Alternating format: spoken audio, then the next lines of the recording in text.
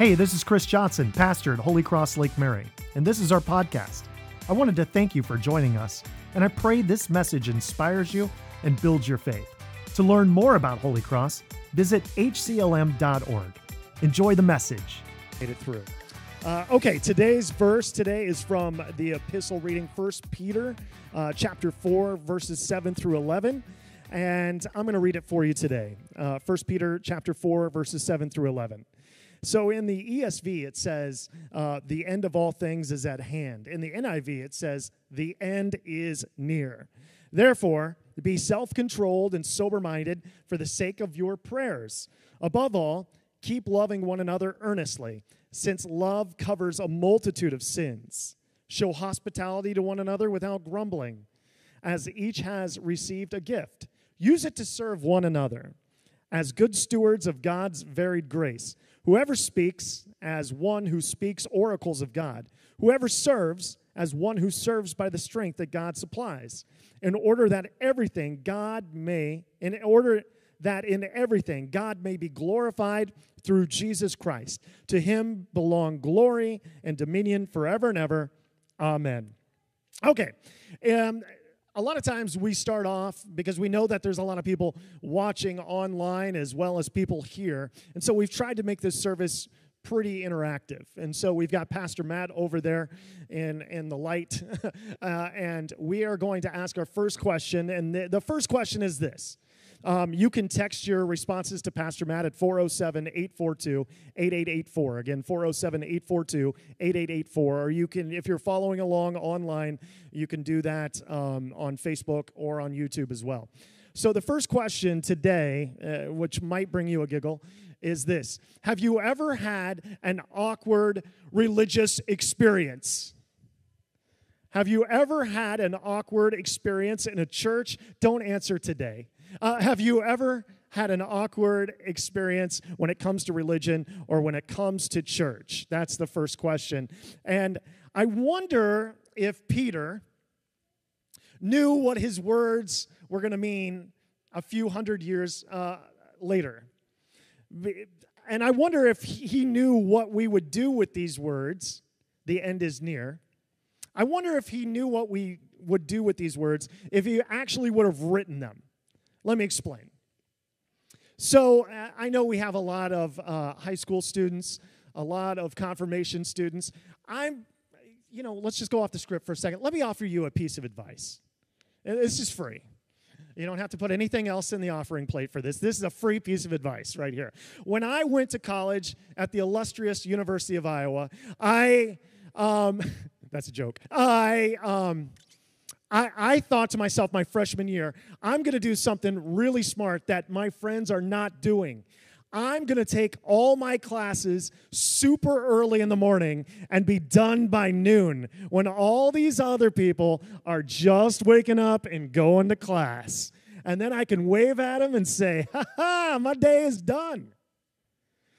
That was a horrible idea. That was an absolutely horrible idea. It turns out I forgot that back then I was kind of a night person. And so I would stay up really late, and then I would wake up, and I'd have to wake up. You know, if you have an 8 o'clock class, gentlemen, if you have an 8 o'clock class, you have to wake up by at least 7:30, 7:40 to make it.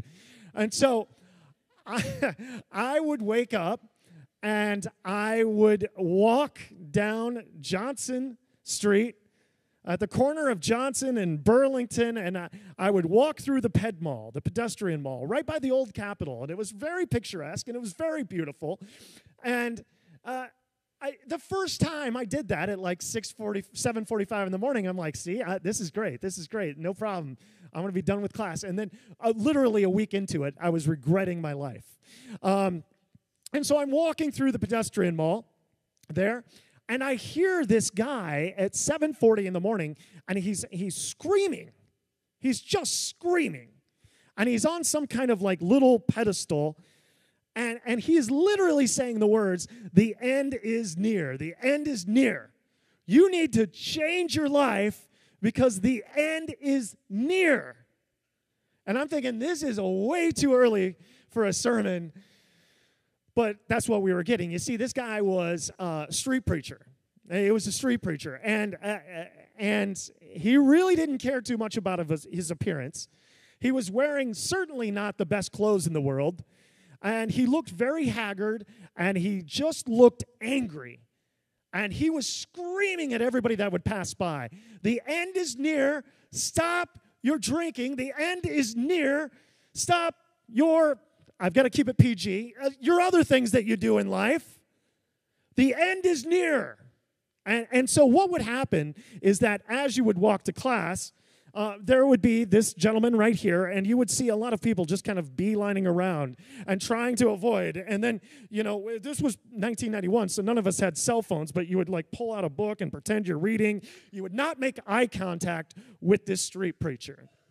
But inevitably, he would gun you down and look at you and make you feel completely like a rotten sinner that was going to burn in hell, which was awful as you were walking to your class and already late.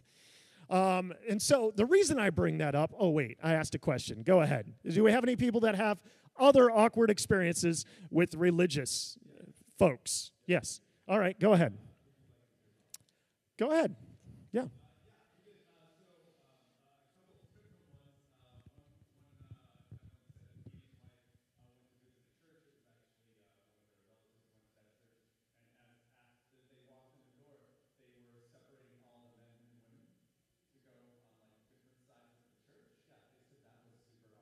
Yeah.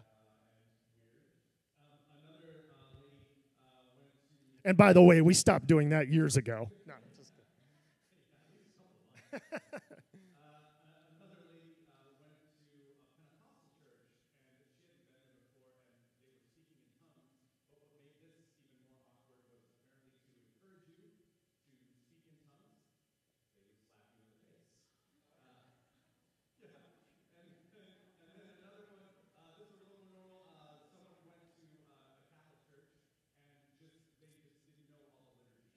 yeah. Yeah, right. Well, the first time I came to 8 o'clock service here, I was like, I get that. Yeah. You can feel uncomfortable quick. Alex Litwin stopped me on the way out from the last service, and he grew up in a Russian Orthodox church, and when he moved to New York, he went to an Episcopal church, and he was doing confirmation, and apparently the priest came down with this gigantic ring, and he didn't know he was supposed to kiss the ring of the Episcopal, and the guy, smacked him in the face, he said. So a lot of smacking going on in different churches. It's weird. You don't get away with that. Yeah. So anyway...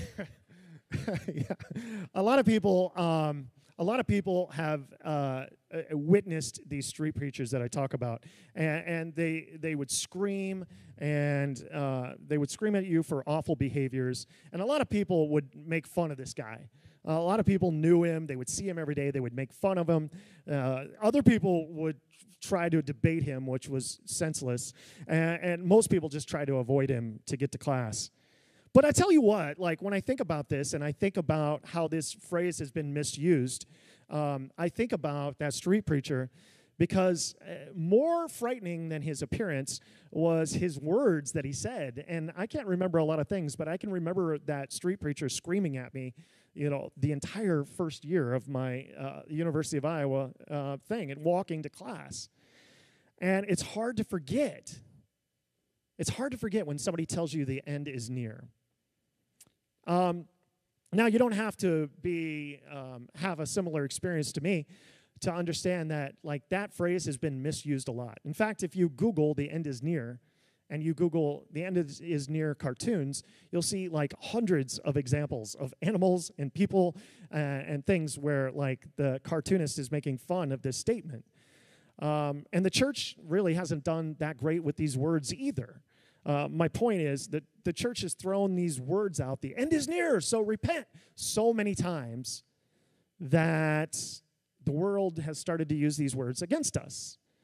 These words are used against the church many times to make us kind of feel like sometimes the world uses these words against us to make the church look like it's antisocial or angry, or that we hate people, or that if you walk in, I've literally had a friend of mine said, I can't come to church at your place because I know if I walk in, I'm just going to start on fire. And I'm like, no, you're not. That's not what we're here for. There's no way that Peter knew what we would do with these words when he wrote this letter. But you know what? Even if Peter knew what we would do with these words as a church, I believe that he still would have wrote them. Let me explain.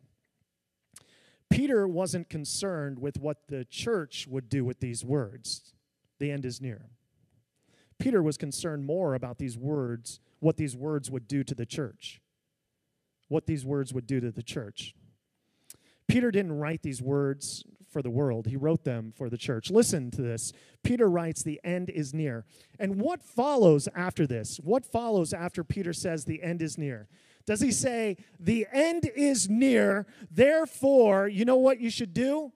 You should think of every cruddy thing that you've done over the last 10 years, and you should make a laundry list, and because the end is near.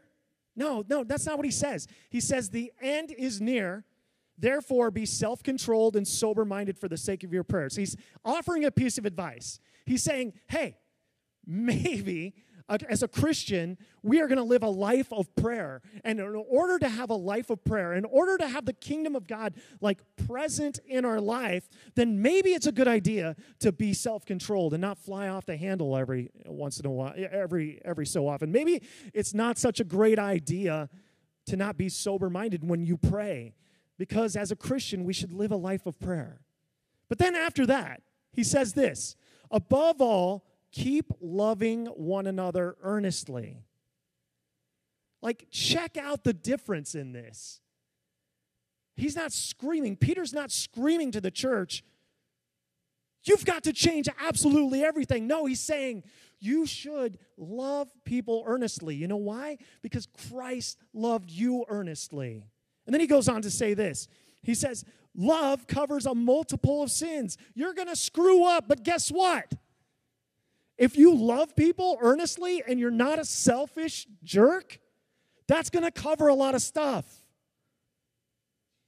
Show hospitality to one another without grumbling. I love that. Show hospitality to people and don't say, hey, remember when I did this for you? Show hospitality without grumbling. As each has received a gift, use it to serve one another. You weren't blessed by God with gifts so that you could hide it under a bushel. No, I'm going to let it shine. VBS song coming back. I don't know. One who serves by the strength that God supplies in order that in everything God may be glorified. And then this beautiful doxology. To him belong glory and dominion forever and ever.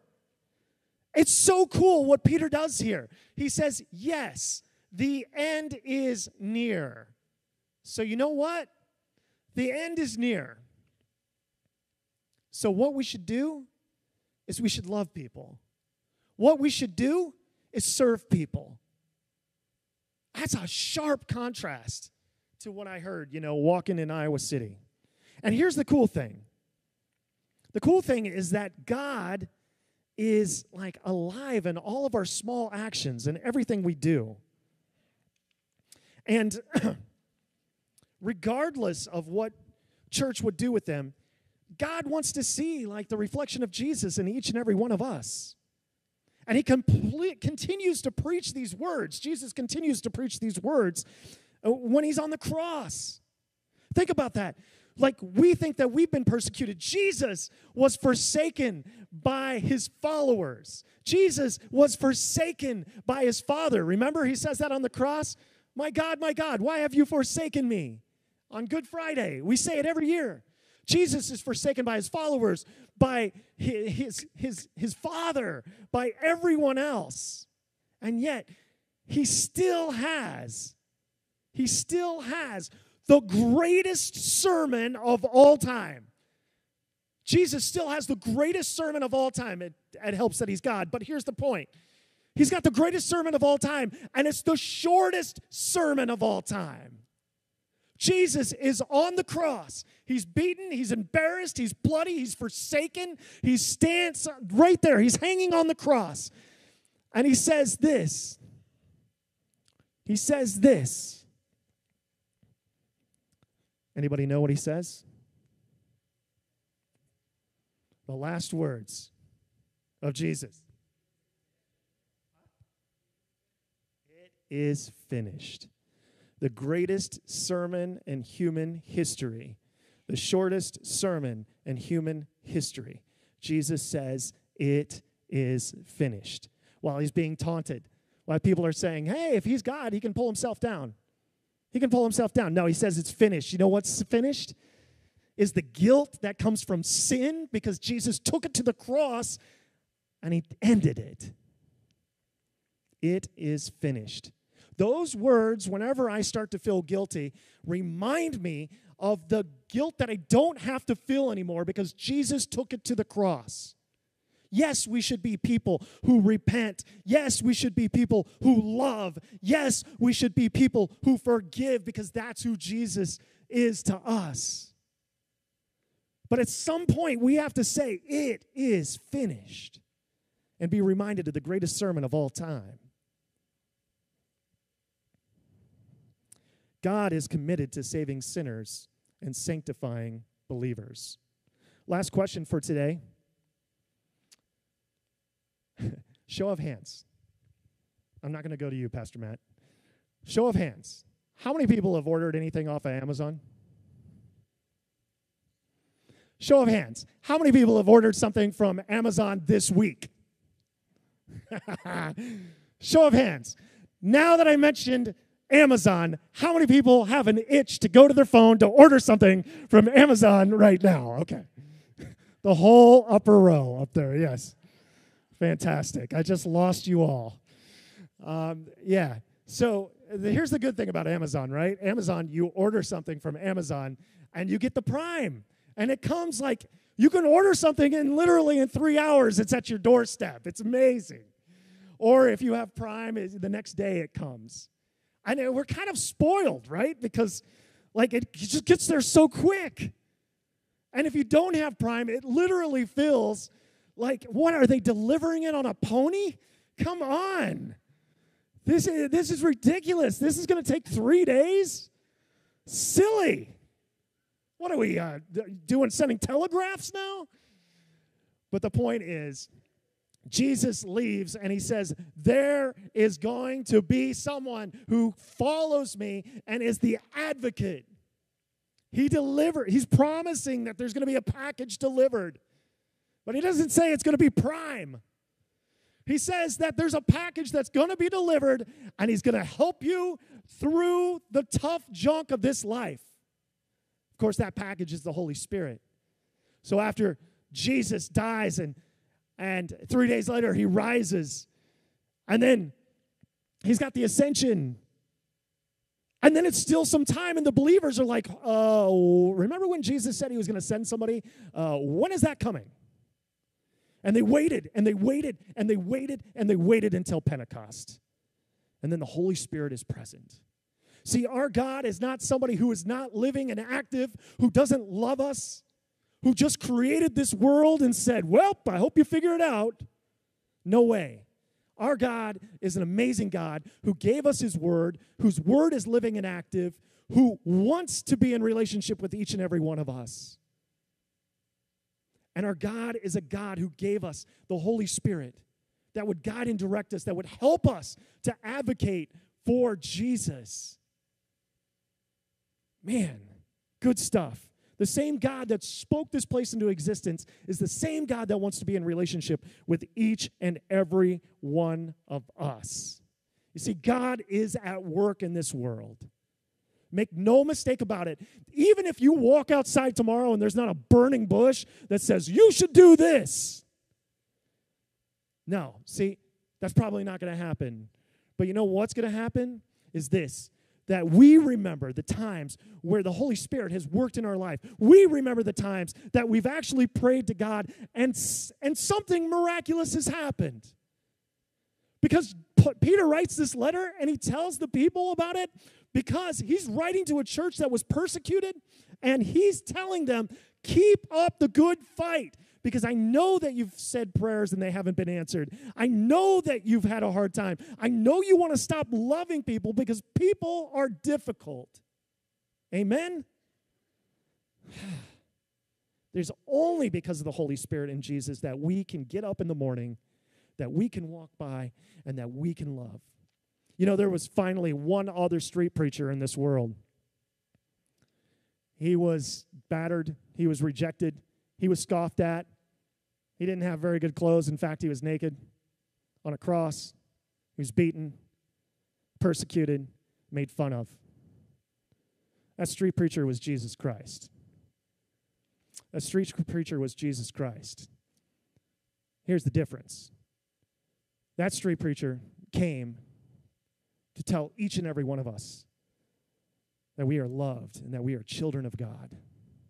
And he will not stop spreading that message through his people. In his name we pray. Amen. All right, we're going to take a moment now, and we are going to hand it over to Pastor Matt for the online people. We're also going to take an opportunity to collect the offering. I want to just thank everybody. You guys have been such joyful givers that we've been able to continue our support of so many local charities, even through the pandemic. Thank you guys so much. Thank you for listening. If you enjoyed this message and would like to learn more or contribute to Holy Cross, please visit hclm.org.